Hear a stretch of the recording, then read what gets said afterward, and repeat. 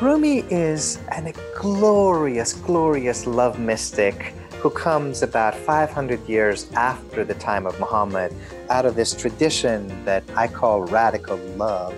And to put it as simply as you can, there's a beautiful little poem that Rumi has. You and I should live as if you and I never heard of a you and an I.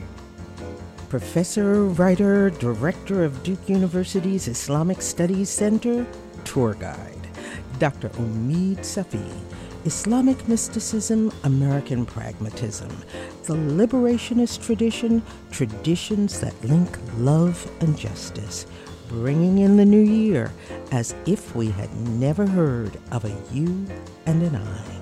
Coming up on the Janice Adams Show.